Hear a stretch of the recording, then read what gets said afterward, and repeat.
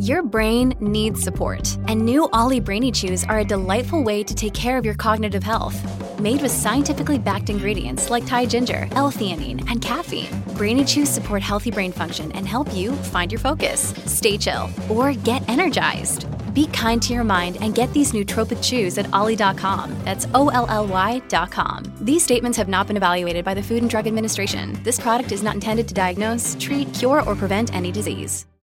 Hello, everybody. This is Marshall Poe. I'm the editor of the New Books Network. NBN listeners like to read books and buy them. So we thought we'd tell you that right now, our friends at Princeton University Press are having a remarkable site-wide sale. You can get 50% off books, including ebooks and audiobooks, with the code 50, F-I-F-T-Y, at checkout until May 31. You can save some real money on Princeton University Press books. I encourage you to go there and check it out. Welcome to the New Books Network. Hi, this is Rebecca Buchanan, host of New Books Network, New Books and Popular Culture, and today I'm here with Martin Harris, the author of Leatherface versus Tricky Dick, the Texas Chainsaw Massacre as Political Satire. Martin, thanks for being here. Thanks so much for having me. I'm so excited to talk about the book with you. Can you start off by talking a little bit about how this book came to be, how you decided to sort of look at Nixon's administration of Watergate and the Texas Chainsaw Massacre? Yeah, it's one of those things. There's a lot of different sort of factors that came together that ended up with this book being written. I'll try to go through it quickly. My background is I'm an academic. I'm an English PhD from Indiana University. In fact, my PhD was in 17th and 18th century British Lit. And so actually I did a lot with satire. And so I've always had an interest in satire kind of in that traditional sense. I also did a lot of kind of film criticism and studying of film. And then when I got into teaching, I was kind of doing that on the side. Like I would teach a class or I would write about film. And in fact, ended up sort of focusing on horror films quite a bit. So my first big article that I placed was one that, if you can believe this, I compared the Blair Witch Project to Pamela, Samuel Richardson's 1740 novel, and talked about lots of coincidences between the production and the advertising and promotion of those works and how they were both blockbusters and so on. But anyway, wrote about Blair Witch Project, wrote about other horror films while I was teaching my English Lit and great books and all of those kinds of classes. Eventually, I ended up having this big career detour, and it was caused by poker. I was playing poker on the side. I was interested in it and reading about it and getting more and more involved with it. And then I started writing about poker more and more and getting paid to write about poker, which made it even better. And so I ended up kind of having two careers going. I was an academic teaching full time. And then in the summers, I was going to Las Vegas and playing poker, writing about poker.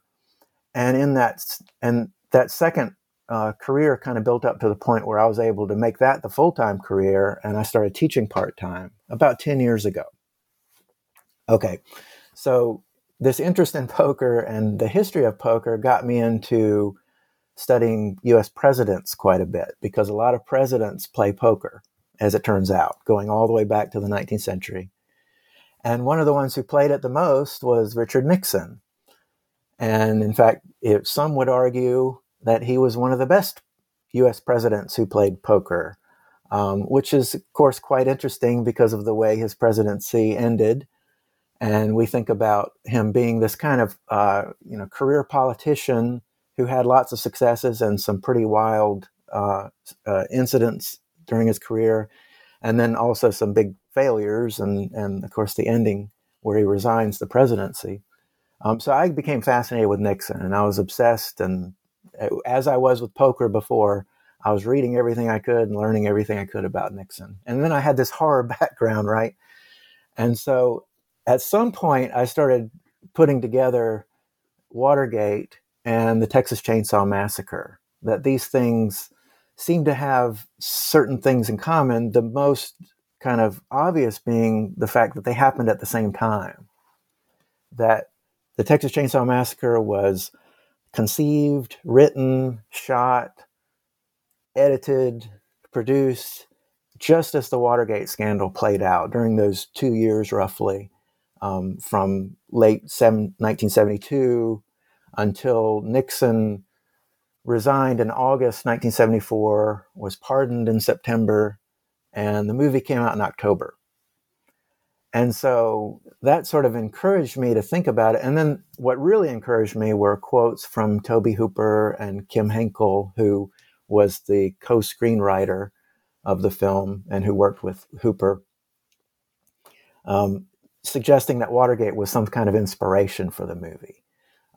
And these quotes and these comments that they made were never very specific, and they were kind of tantalizing, really. They would say that Watergate was an inspiration of the film, but it wouldn't say exactly how.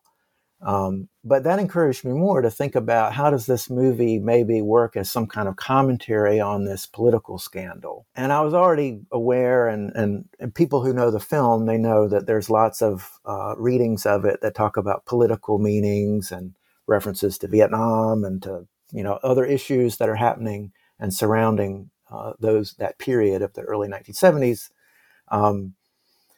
And so it didn't seem like that much of a stretch to explore the film for its commentary on Watergate and its criticism of the Nixon administration.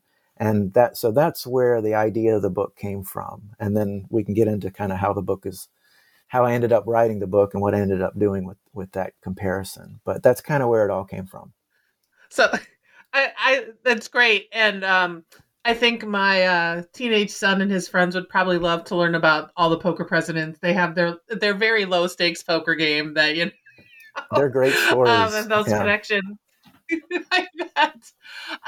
So can you sort of set up then how you sort of get into this analysis, right? So before you sort of do not a shot by shot, but you sort of walk through the movie doing an analysis with the Watergate.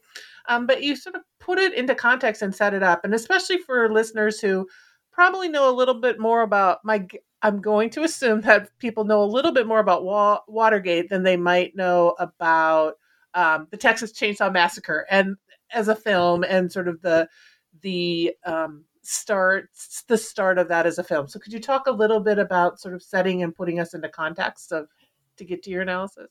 Yeah, this is great because I wrote the book in part. So I'm a teacher and that's kind of where I'm coming from. And I wanted those who read this book to learn more about Watergate and the Texas Chainsaw Massacre. And those who have an interest in one or the other, maybe this book will help them learn about the other. And if you're already interested in Texas Chainsaw Massacre, you'll learn more about it and see it in a different way. And the same with Watergate. I set up the book with this introduction where I talked about, essentially, I began with the end of Watergate and quote Gerald Ford in that famous statement where he describes, this is after he's just taken the oath of office, and he says, that our long national nightmare is over. And I take that idea of a nightmare, which is how so many political commentators talked about Watergate during that period. And they would describe it as being like a nightmare, in part because of the way it was so bewildering. There's so many weird twists and turns to the story. And it also seemed to suggest this kind of madness had taken over the president and his administration, which was very, very unsettling to Americans. And that's something I'm trying to get across in the book and trying to get people who are reading it today to appreciate, because when we look back in history, we might not necessarily think these things are quite so bad compared to what we've kind of experienced since then. But in any case, talking about Watergate as it being kind of like a nightmare, and then talking about the Texas Chainsaw Massacre being a film that was pretty deliberately made as a film that was trying to produce the same kinds of effects that a nightmare causes, unsettling and sort of disorienting. And the filmmakers, Tobe Hooper, the director, and the others, their primary purpose was to make a movie that would just scare audiences silly. That was by far the most important motive for the film. And also to make a film perhaps that people would watch and pay money for and that they could make some sort of profit from. But in doing so, they also wanted to comment on these contemporary horrors, the political horror of Watergate, among others.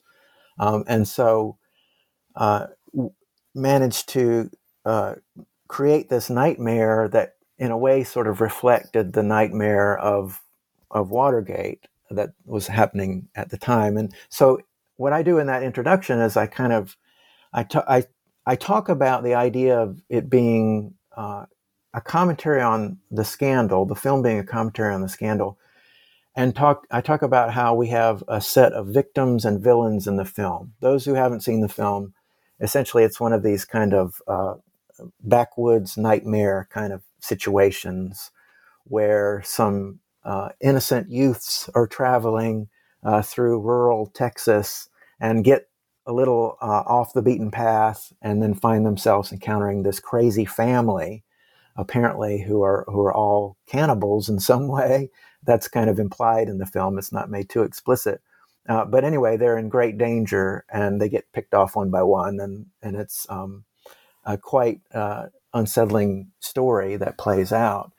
But I talk about how the villains and the victims in the film, we can kind of compare them to the villains and victims of Watergate. Essentially, the family kind of representing Nixon and his administration, who in a way sort of terrorized the American public, who we would align with the victims of the movie.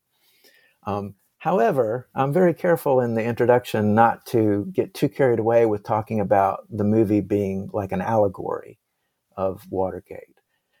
Tobe Hooper said explicitly that he considered the movie a political allegory, but I kind of back away from that a little bit. And I say, no, it's not really so much a direct allegory, but it is a satire that kind of takes the idea and presents it in this exaggerated, kind of humorous fashion, although you have to have a certain sense of humor, I guess, to laugh. But it uses kind of satirical tools to make this commentary, and does it in a way that's not it's not as rigorous as an allegory would be, where there's necessarily this kind of one-to-one relationship between everything that happens in the film and everything that happened in the scandal, but rather comments on it in kind of an intermittent fashion and in ways that if you're not paying attention, maybe you don't necessarily notice, but there's some very explicit references. There's some that aren't so explicit, but I go through all of them in the book. And one thing, when you were talking, you mentioned sort of like this idea of the Watergate is a nightmare, right? And especially when we are thinking about what has happened in American politics and the American public now, we might look back and not think of Watergate as that big of a deal, right? But at the time it was. But I'd love for you to maybe talk a little bit about how that similarity with Texas Chainsaw Massacre, right? Like this was kind of very different than what we'd seen in horror films before and what we'd seen in film. And so now, again, we sort of might look back at it and think of it as tame or campy. Yes. But at the time, it really was not. And so I think that's really an interesting thing that sort of comes out in this sort of analysis as well. Yeah, I mentioned that in the introduction, and I don't go too far down that road, but that was something I did want to get across as kind of a general argument of the book, that here we have this political scandal that really was just a horror show with lots of villains and a chief monster kind of in Nixon that genuinely frightened America and threatened the idea of the country and its government being able to continue as it had. And historians have been able to sort of, when America was going through the scandal, these things were just being revealed in pieces. And then afterwards, it became more clear that things really were, that the threat was incredibly great during that period. And that even when Gerald Ford says our long national nightmare is over, and then a month later pardons Nixon, the nightmare isn't really over. That the distrust in government, it was pretty well, I mean, the break was already, the credibility gap was pretty wide already, thanks to Vietnam. And then it became even greater during Watergate and continued from there. And so this distrust in government and this kind of nightmare situation of our leaders maybe not having our best interests in mind was the seeds were planted there. And so I'm trying to get that across to the readers. I want them to appreciate that because, I mean, I wrote this book over the last few years. And so, meanwhile, we have multiple impeachments, multiple scandals, like all these things that encourage commentators to say worse than Watergate in their commentary, to say, here's what's happening. And they're that's supposed to impress us by saying it's worse than Watergate. And so anyway, I think that when people look back through the lens of history and look back, now a half century almost at Watergate, you're right that the scandal doesn't seem as scary as it was at the time. And the exact same goes for the Texas Chainsaw Massacre, as you point out. And thanks to and again, there's a relationship here. There's a causal, influential relationship where the Texas Chainsaw Massacre is a film that broke a lot of boundaries, that changed the way people looked at horror. The film itself is not actually, while the terror in the film is quite high and the tension is high almost throughout the film, it doesn't have the gore and the blood that later films would have, or even earlier films had. But in any case, it did sort of influence horror filmmaking in a way that now, and I grew up through this, I rented all those videos, all those slashers and things in the 80s. And so I was exposed to all this just like everyone else was. And of course, all of that has increased in terms of the graphic violence and the things that would make a viewer today who maybe is sort of trained on recent horror films look back at a film like the Texas Chainsaw Massacre and it doesn't seem quite as affecting as it really was. But anyway, I want to make that same point about both the scandal and the movie, that it was scary stuff and groundbreaking or unprecedented in various ways. And it had this incredible impression on audiences and the American public. I have to laugh because I think, I'm a horror fan, and getting my teenage son is a horror fan, but like saying to him, I want you to watch those slasher films I grew up with, and he's like, that Freddy Krueger's just boring, and I'm like, it's not boring, it's amazing, right? But it's like, yes, like there's a very different world when you think about, and when you can watch like little clips that just show you all the deaths, right? Or here's what's going to happen. So I'm like, you gotta love, the old stuff is really good, I promise. Yeah, and the pacing is different and everything is different, but yeah. So before you even sort of go into the film itself, you sort of start out with the beginnings and writing partners, right? And looking at the writing partners with Texas Chainsaw and as well as the Watergate scandal. So I'd love for you to talk a little bit about how you even saw this connection and this relationship between the two when it comes to just the writing, right? The writers and presenting this information. Yeah, the book, I should say, it's organized, as you alluded to, it's organized as kind of a minute-by-minute discussion of the film, and it has timestamps. So there's sections. Instead of chapters, it's kind of sections with timestamps. And I begin with the opening, the credits, and I go through every kind of moment of the film in that fashion. Although I end up, especially in the early part of the book, I try to give the context for the making of the film and sort of situate that, help the reader understand that. And then also for Watergate, that was kind of a challenge because it's such a complicated story, but I tried to kind of lay out the main moments of Watergate during the first part of the book, so the reader can be oriented that way. There's actually a chronology in the back of the book that has all the dates, so you can reference that if you need to.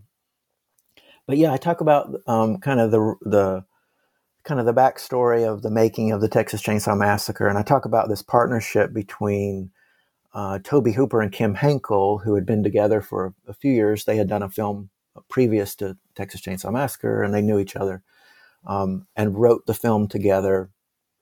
And that gave me a sort of a chance to talk about how the Watergate scandal, how the story of Watergate was told through news reports. And I actually bring in Bob Woodward and Carl Bernstein there, a couple of writing partners who wrote some important articles helping expose the scandal and keep it in the foreground, at least, as it built in importance and as it grew and as more and more was discovered. And so it's kind of interesting because those two pairs of writers, they're all about the same age. They're all like late 20s, early 30s. And they have sort of similar interests and maybe a similar kind of position in relation to the Nixon administration, and one in which they are critical and they want to explore and show corruption and criminality and so forth.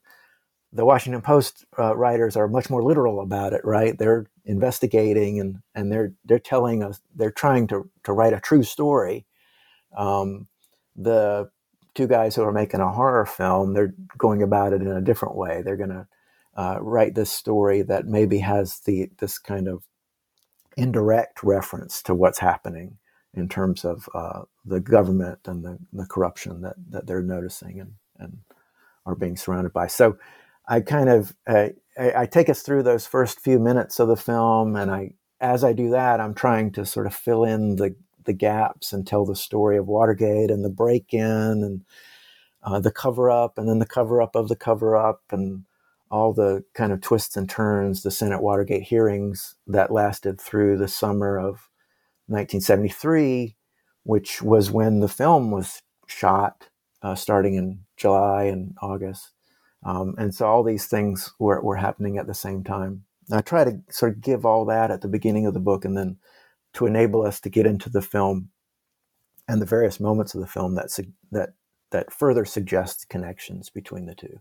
Right at that very beginning, too, I found, you start out with the opening scroll of the film, which I found fascinating. I never knew that it was John Larroquette's, first sort of credited voiceover.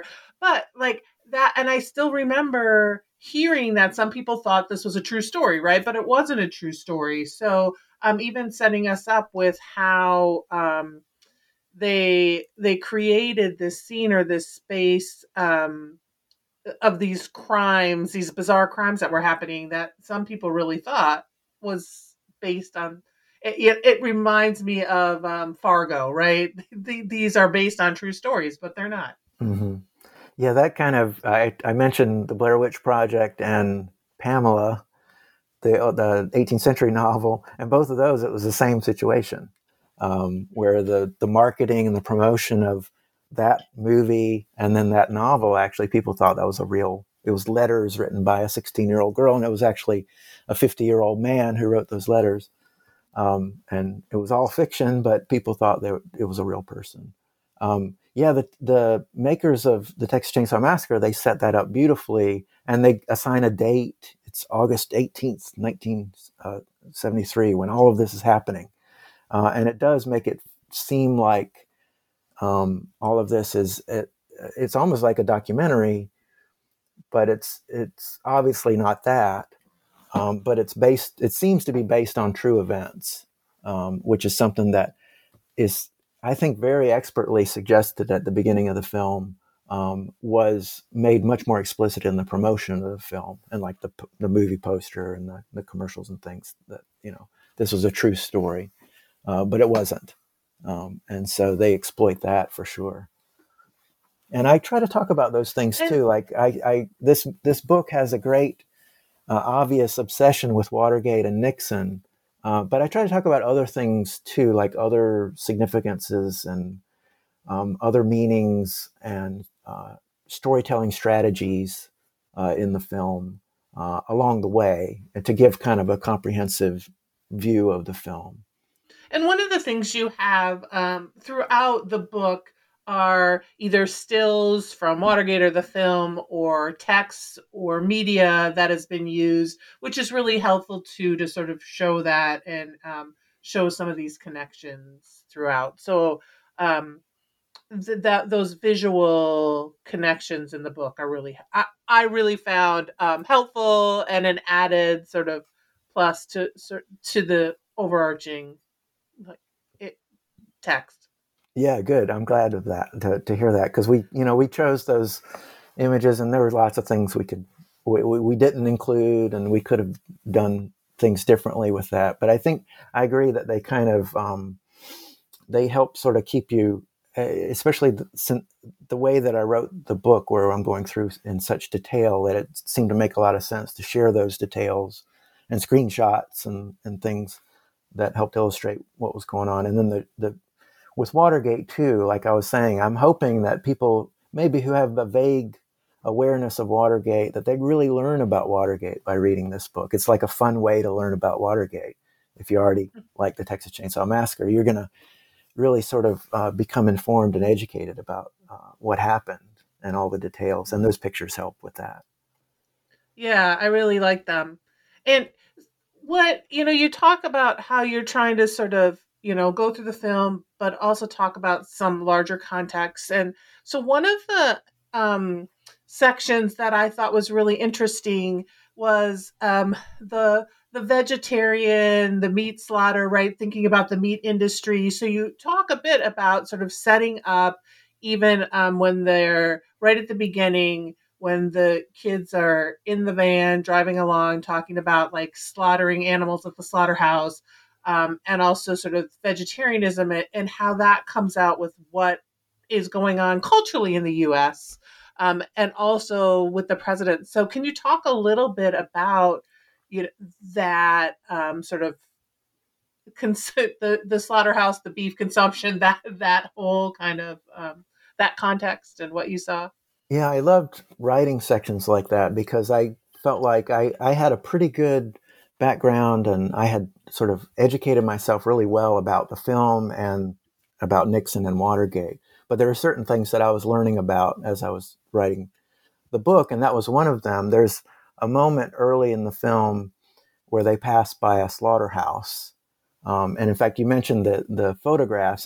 I'm kind of proud of this, where we have there's an implied connection being made between the youths who are riding in this van and the cows being led to slaughter. And there's one kind of cross cut where there's a character who's kind of he's leaning over, and he looks a bit like, and then they cut from that to a cattle, and they look very similar. But in any case, and in fact, that's kind of where the story is heading, because as it turns out, we have these killers awaiting them, who are going to kill them and cut them up and use them as food.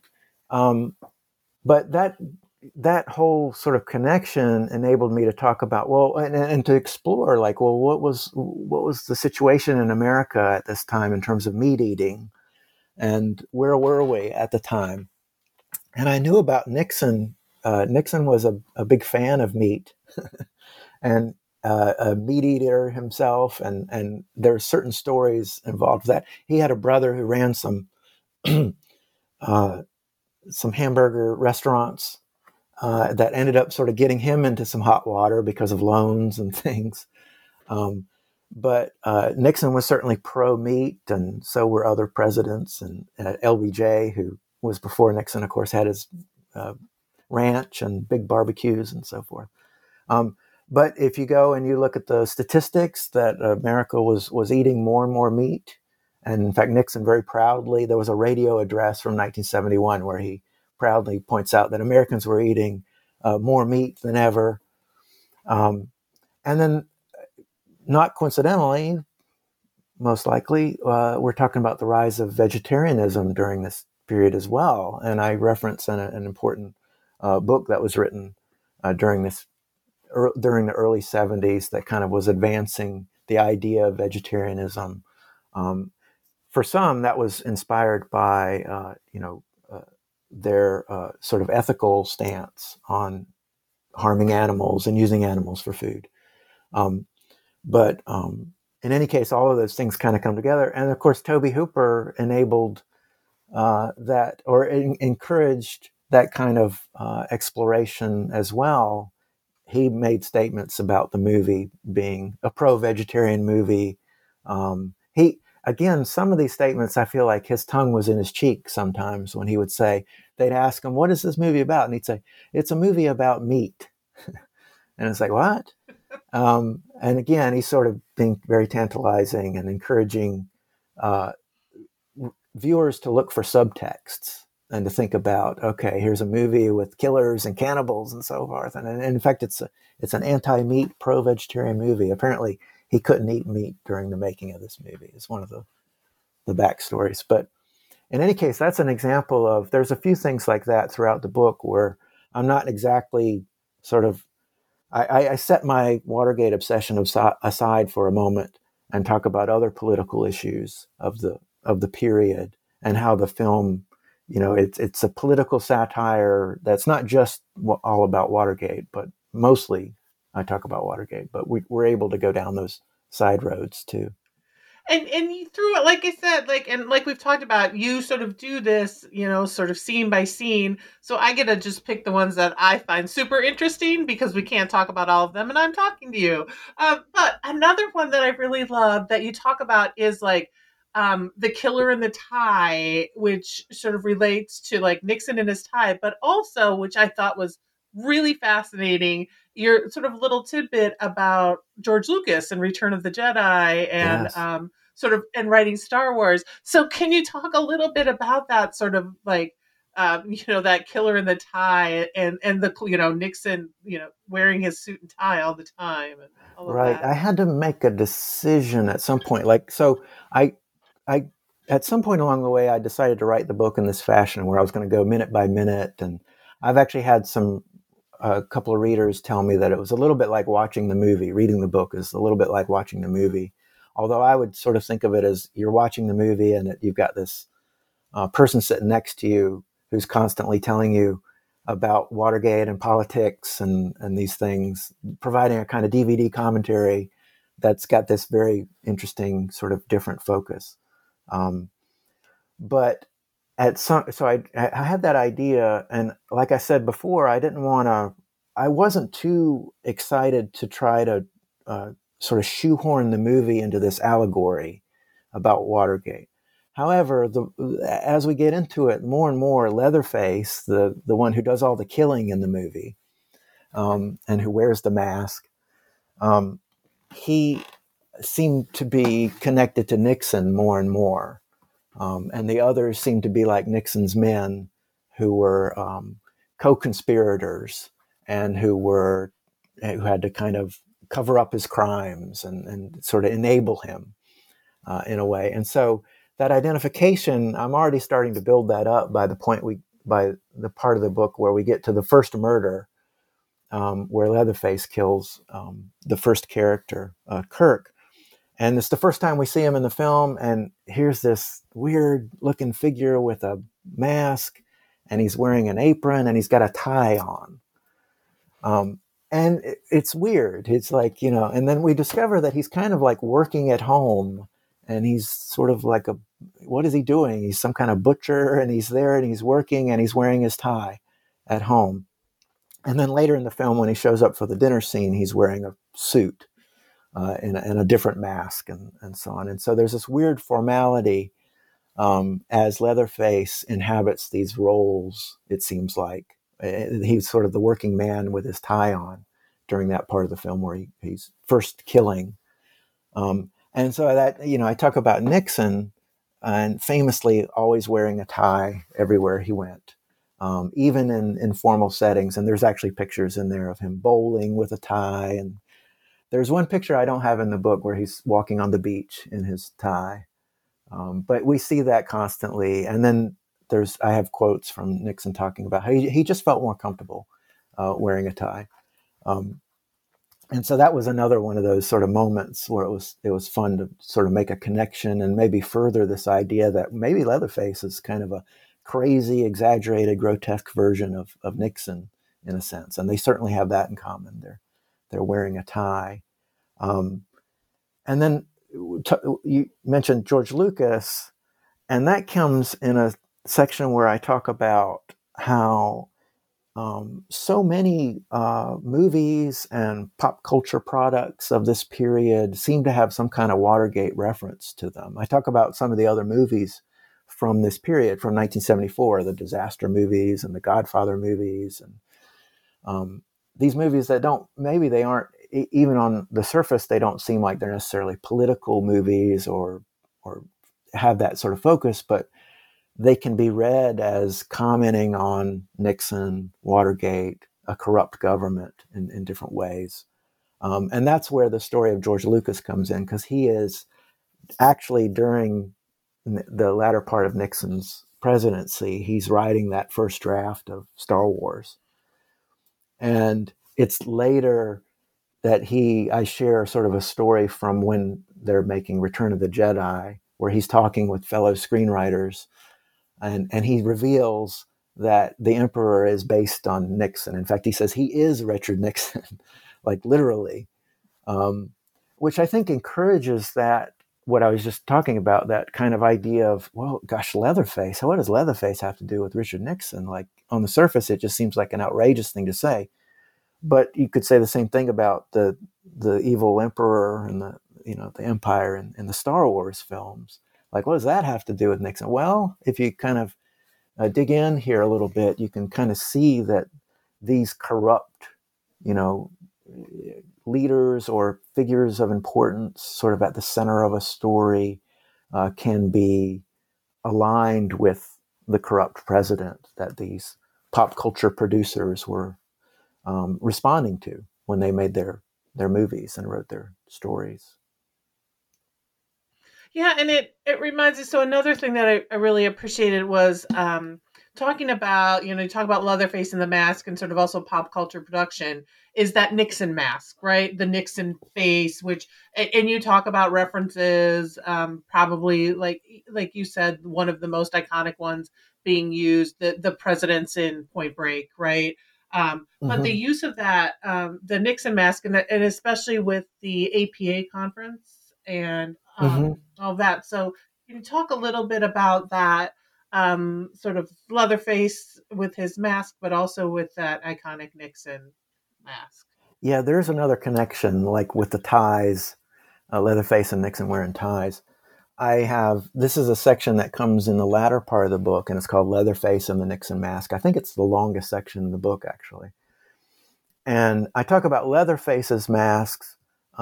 People who are devotees of the Texas Chainsaw Massacre, they know all about this, but many don't realize Leatherface actually wears multiple masks in the movie, that he's got different ones, and they seem to correspond to different roles that he's playing. So when he's like a sort of a homemaker in the kitchen, he's wearing this, what they call the old lady mask with a gray wig. And then he's got another mask at dinner where he's the pretty woman and so forth. And so the mask I talk about in that section how it is his entire identity comes from the mask, which literally are human faces that they've lifted off of victims, gruesomely. All of this is kind of suggested in the film. We don't see any of this happening, but we see him wearing these masks, which he has taken from their victims, and now he's inhabiting their personalities or something as he wears those masks.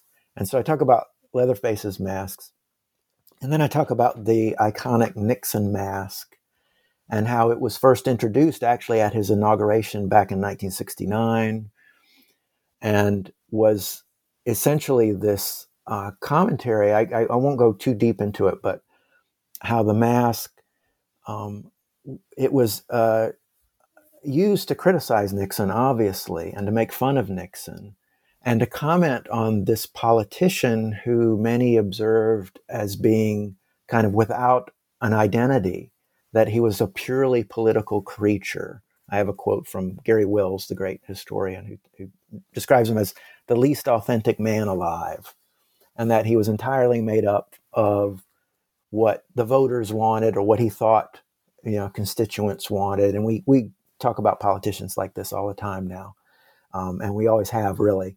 But Nixon was kind of an extreme in this way, where many sort of felt like he didn't even have his own beliefs or ideology. He just kind of was whatever it was that he thought the voters wanted. And so he kind of built his identity. He took it from others, and that he himself was kind of wearing a mask in a figurative way. The real Nixon was down under there somewhere, but he had this mask that was the politician Nixon. And so the actual literal mask, the mask that people wore and went to protests wearing, and they actually, kids went out on Halloween wearing Nixon masks in 73 and 74.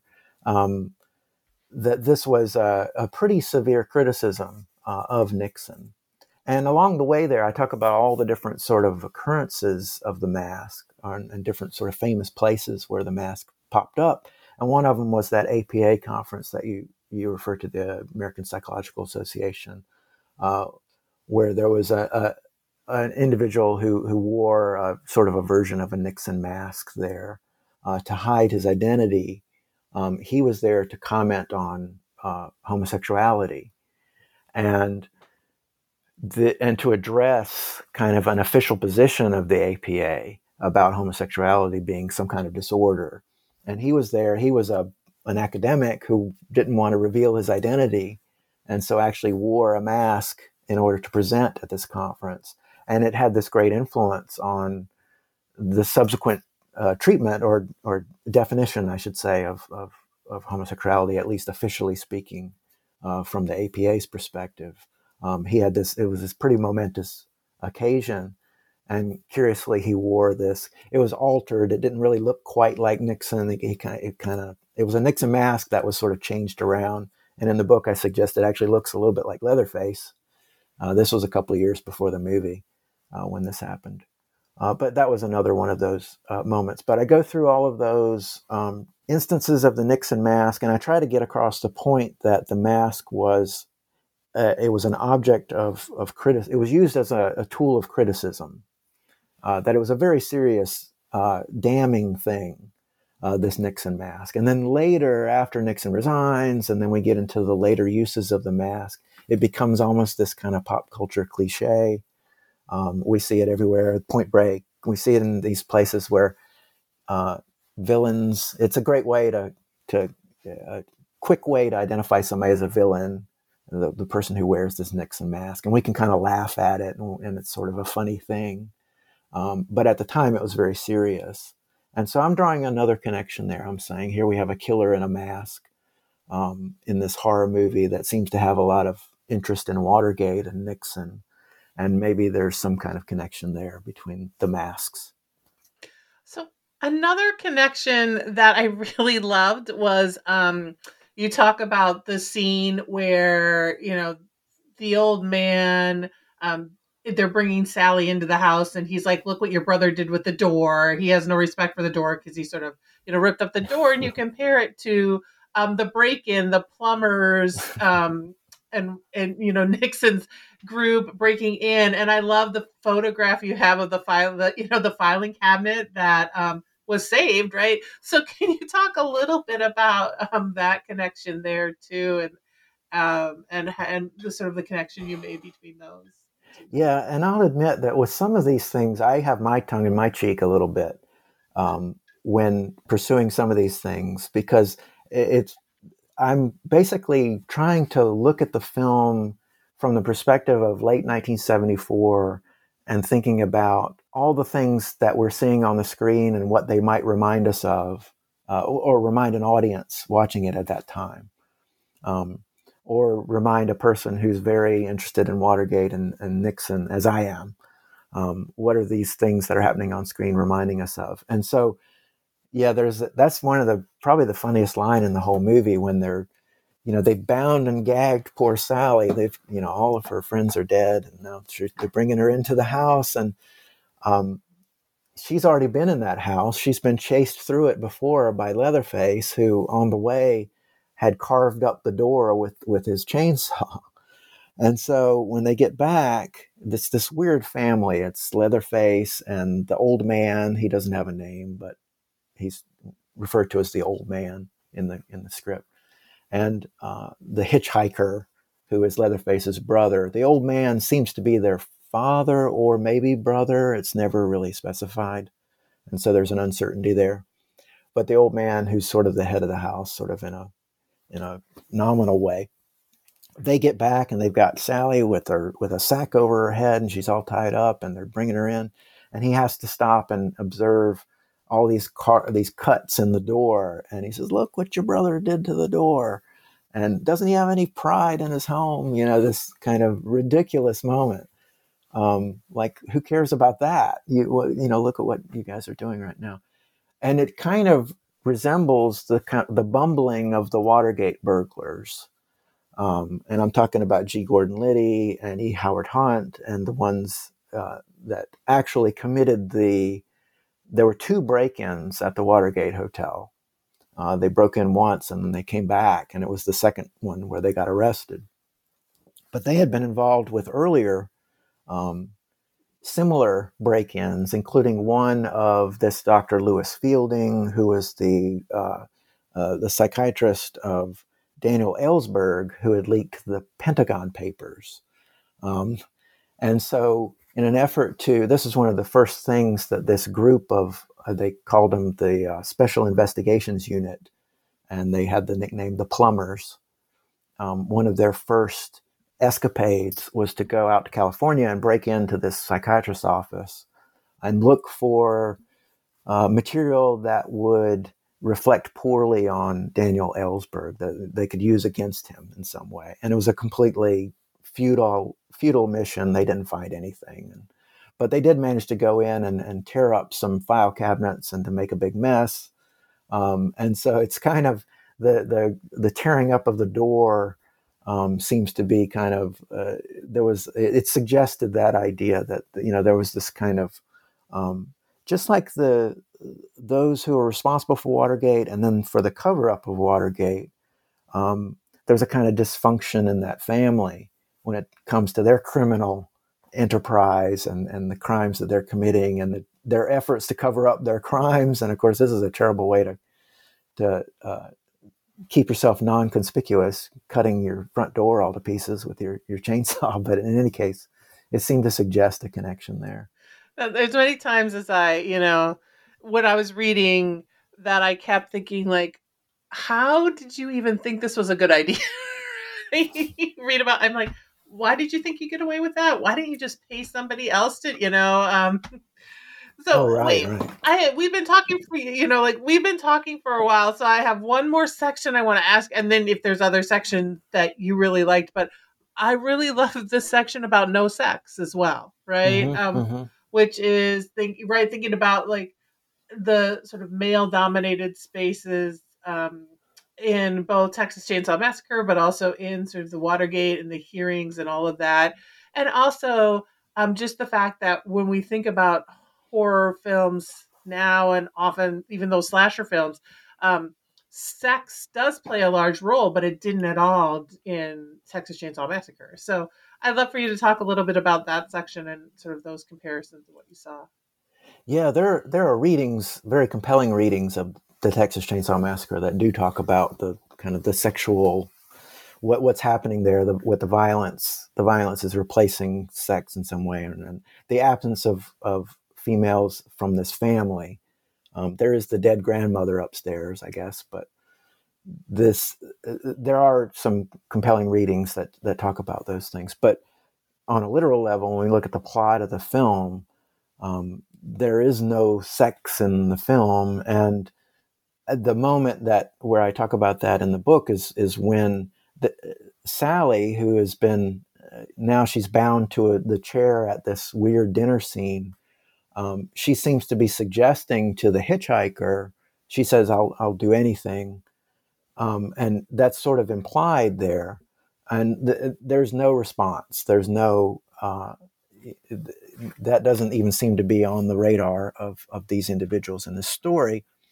And it's one of the interesting aspects of the Watergate scandal is that essentially it sort of covered all areas of culture, except there wasn't necessarily any sort of sexual angle to all the corruption and the criminality that was going on. There are like readings of Watergate, and there are some who claim certain sort of conspiracies that involve women and sex and these different things. And I guess actually, now that I think about it, G. Gordon Liddy and his harebrained scheme, the original scheme that ended up producing the Watergate break-ins, he did have sort of ideas of getting prostitutes and putting them with Democrats and getting them into trouble somehow, but that never came to fruition. That never really happened. But I end up, one of the things I'm a big fan of old comedy records. And I have all these old comedy LPs, and including a lot of satirical records about Watergate. A lot of comedians and different artists who made records during Watergate and commented on them. And there's one that I quote in that section, this Mark Russell, actually, who ended up having a long career as a political satirist. He was I have a record of his, and kind of a pretty obscure one, actually, but he was talking about the Watergate scandal. This was just as the hearings were starting, and he was talking to an English a reporter, and he was asking, how do you like the scandal that we have going here?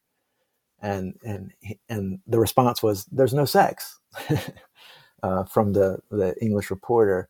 And so I draw that connection there, and I talk about, there are those who commented on who talk about the film and how the absence of women maybe produced this kind of dysfunctional environment, this family, or this version of a family that these men represent. And then there are those who made a similar commentary on Watergate and how the absence of a woman influence, or the influence of the wives or the people, we have all men here who are part of this cabal, this corrupt group of co-conspirators. And so in any case, that's what that section is about. Yes. And I think at one point, one of the wives was kind of like, if you'd actually like listen to us or pay attention to us, maybe you wouldn't have some of these like problems or issues. Some of the issues would have gone away, right? Or some of the that's problems right. would have gone away. Yeah. So like I said, we've been talking. Yeah. We've been talking for a while. Is there any other section, like, that you really enjoyed writing, or that really sticks out to you? There might not be. I enjoyed writing about, I got to talk a bit about astrology in the book, and it's kind of the place of astrology in American culture in the early 1970s, and relate. In the film, there's a character who's she's pretty devoted to astrology, and she's reading from magazines and books and talking about all of these foreboding readings of what's going on and what the stars are saying are causing the kind of havoc that is happening on Earth, and which, of course, all of that is kind of foreshadowing of what they end up dealing with, and talking about some of the famous astrologers of the day. There was one story of this one named Jeane Dixon, who was writing bestsellers and who managed to kind of get some kind of influence on Nixon via Rosemary Woods, his secretary, and even get a visit in the Oval Office. And so that was fun to write about astrology. I enjoyed writing about and talking about, there's a section called The Southern Strategy, where I talk about that. People know this from political history, the strategy of the Republican Party that preceded Nixon and that he picked up on to exploit essentially, these disaffected whites and the South for votes, without necessarily engaging in the more overt kind of racism and pro-segregation tactics of like a George Wallace. And then about the film, sort of using a kind of Southern strategy too. The filmmakers setting up this story set in the South, these involving this kind of rural hellscape, the backwoods nightmare of kind of exploiting a sort of common trope of getting lost in these sort of places and then finding yourselves encountering these crazy cannibals, subhuman creatures, all of which are kind of exploiting ideas about the South and so forth. So that was fun to write about. There are other, I think, obviously Watergate was my main focus throughout the book, but I enjoyed kind of those side roads and those detours that I was able to take along the way. So my final question usually is that, and this book just came out, so you might not have anything to add, but if there's something new you're working on or right now that you sort of want to talk about, or if there's something going on with the book that you want to sort of talk about or promote. So do you have any last things that you want to sort of promote or say that this is in the works? Well, I can promote a couple of things. One is the book I wrote right before this, which was a history of poker called Poker and Pop Culture, telling the story of America's favorite card game, which came out just a couple of years ago, which talks about a lot about popular culture and film and poker and its prominence in American history and in that context. So anybody who's a poker fan might find that interesting. Going forward, now I find myself working on, I don't know if this will become a book or an article or something going forward, but now I'm creating a new course. I teach currently in the American Studies program at UNC Charlotte. And I teach in fact, right now I'm teaching my Nixon course. And I'm creating a new course, which is a film course. And it's going to be focused on horror and science fiction and talking about political messages in horror and science fiction films going back to the 1950s and, great movies like Invasion of the Body Snatchers and all the way up to the present.